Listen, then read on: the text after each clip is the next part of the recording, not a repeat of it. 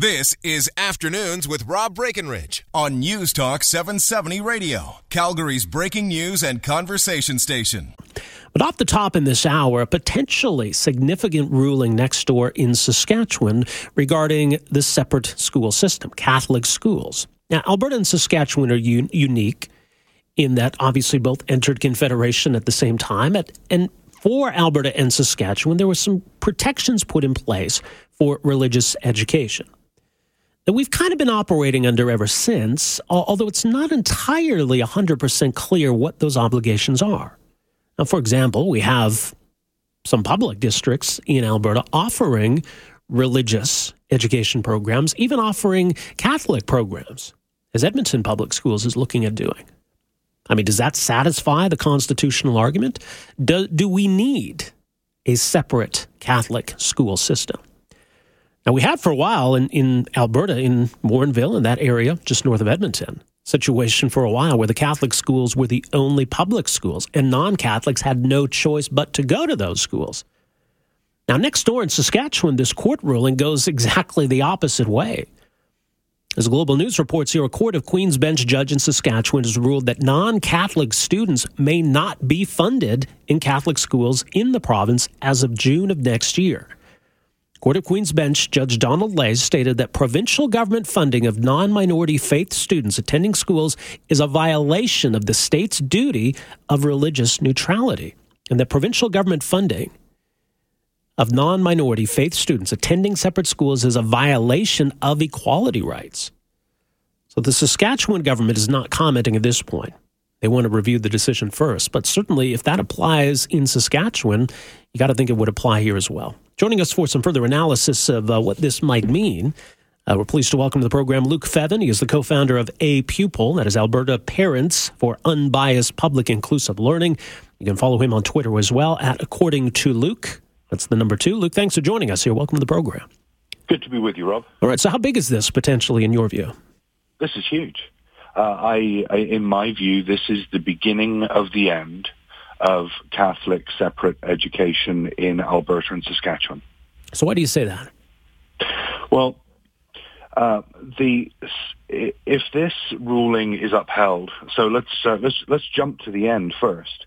This will likely get appealed, right. And if the appeals court doesn't uphold it, it'll probably go to the Supreme Court. If the ruling is upheld, then essentially no non-Catholics will be able to go to Catholic separate schools in Alberta and Saskatchewan, because it'll get appealed the same here in Alberta too. And if you just look at the financial viability of Catholic separate schools, if non-Catholics can't go to them, then they are going to dwindle very quickly. Rural first, we may end up with a few super Catholic schools in urban districts, but ultimately it won't survive financially, not being able to have non-Catholics. So what's the premise here of the ruling then, as you understand it? What's the issue of having non-Catholics attend Catholic schools? Well, it's gloriously simple, actually, and that is that the question that was being asked here is the right to separate schools, as we all understand, the right to separate schools is completely unfair. The Supreme Court of Canada acknowledges that the right to separate schools, Catholic education here, is unfair. It wouldn't survive the Charter other than the special protection it gets under Section 93. So the question was, does funding of non-minority students get that same special protection? And so the judge looked at the precedents prior to Confederation 1905 and the ordinances of 1901, and found that there was no legal and no actual precedent for funding non-minority or non-Catholic students in Catholic schools. And that finding opens up the funding to charter interpretation, mainly Section 2 and Section 15, religious freedom and the right to be treated equally. Now, if the state is going to pay Catholic districts for non-Catholics to go to Catholic schools, then clearly the state also needs to pay Mormon schools for non-Mormons going to Mormon schools, and so on and so forth. So it fails. It fails Section 15 of the Charter. It also has an impact on Section 2, but I think Section 15 is the stronger one here. As it pertains to the obligation on Alberta and Saskatchewan, can we satisfy the obligation for some protection of religious education without having a separate Catholic school board? Do you know what? I don't know the answer to that question, Rob. What I am going to say is I'm actually in favour. You know, one of the great things about Canada and the Charter is that it is based on reasonable accommodation. And I know that there are secularists out there that want public schools to be absolutely secular.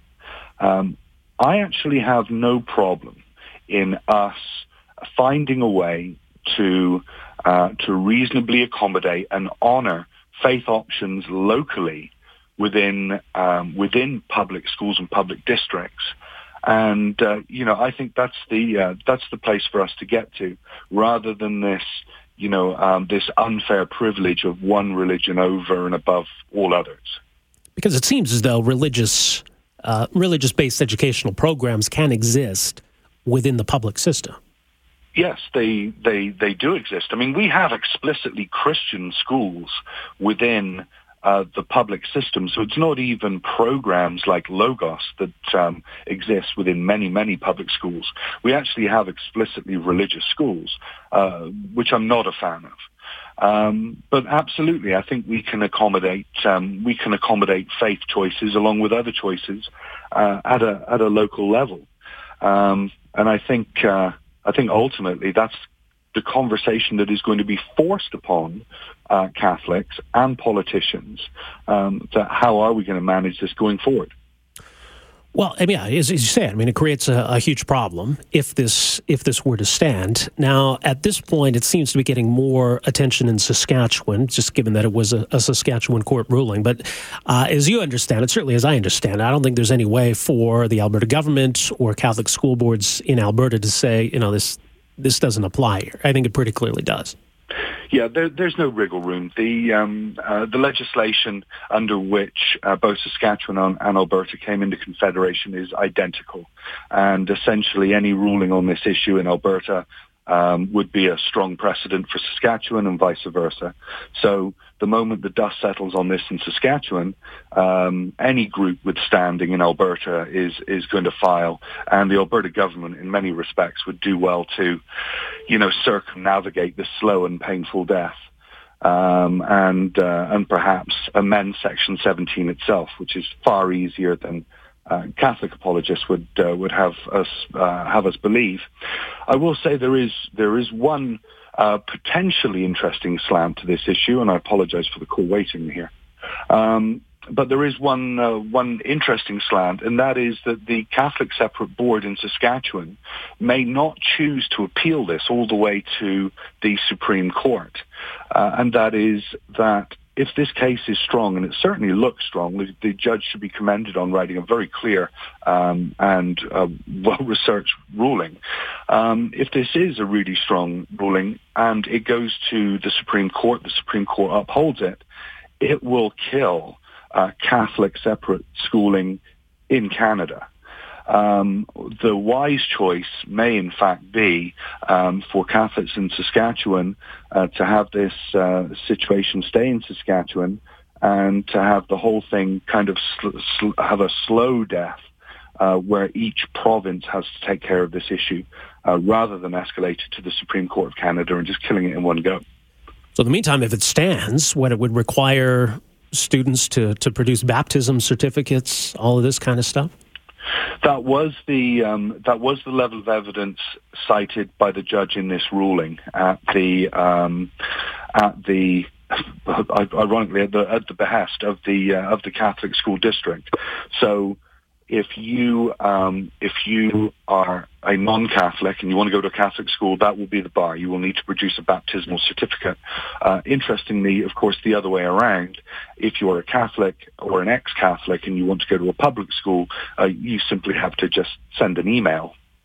I should also note, because I enjoyed this particular note by the judge, that the judge said that essentially the Catholic school district here has created for itself, with its maneuvering, a logical pretzel. And it's done this by essentially saying, we want special treatment. We want to be privileged in that we want to be separate, and we want to segregate ourselves away from these other people. But at the same time, we would like a special privilege in that we would like to be paid by the public for actually taking in and educating the people that we want these special privilege to be segregated and separate from. And really, that's a large part of why this ruling is the way it is. Indeed. Well, very interesting, Luke. We'll see how it all plays out going forward. More on Facebook. People can find A Pupil there. That's Albertan Parents for Unbiased Public Inclusive Learning. And you're on Twitter as well, according to Luke. Luke Fevin, thanks for joining us here today. Appreciate it. Thanks, Rob. Take care. Luke Fevin, co-founder of A Pupil, Alberta Parents for Unbiased Public Inclusive Learning. This just came in a short time ago. This is what the Saskatchewan government is saying for now in response to this ruling. This is Saskatchewan's Education Minister, Don Morgan, who says if the decision stands, as we were just alluding to, students would have to provide an official document stating their Catholic background. If the decision is applied, a student would have to have a baptismal certificate from the Catholic Church if they're going to stay in the Catholic school system or be funded in the Catholic school system. Okay, so that would be the short-term implication. But in the long term, what does that mean? Now, it raises some interesting questions, though. I mean, isn't that how it should be? If we're going to have a Catholic school system, shouldn't it be only Catholics who go to those schools? Obviously, the reality in Alberta, as Luke Fevin pointed out, is you get a lot of non-Catholics who go to these schools. And that was the situation that presented itself in this case in Saskatchewan. The case challenged the creation of a separate school division in Theodore, Saskatchewan, back in 2003. Prior to the closure of a public school in the village, Roman Catholic electors in the Theodore district created the Theodore Roman Catholic Separate School Division, which later amalgamated into the Christ the Teacher Catholic Separate School Division. Some parents of non-Catholic students in Theodore opted to send their children to the local school instead of being bused to the public school in Springside, Saskatchewan. But in 2005, the York School Division filed a legal complaint against the Catholic Division and the provincial government. They argued it was unconstitutional for the Catholic Board to receive separate school funding as the separate division was operating as a public school. Their argument was per-student grants paid to a Catholic school division for non-Catholic students is discriminatory against public schools under the Charter of Rights and Freedoms. So that was the issue at hand here. This case has dragged on for many years, obviously. Here we are with this ruling today. 403-974-8255 is our number. Quick break here. We're back with more right after this. Afternoons with Rob Breckenridge, starting at 12:30 on News Talk 770 Calgary.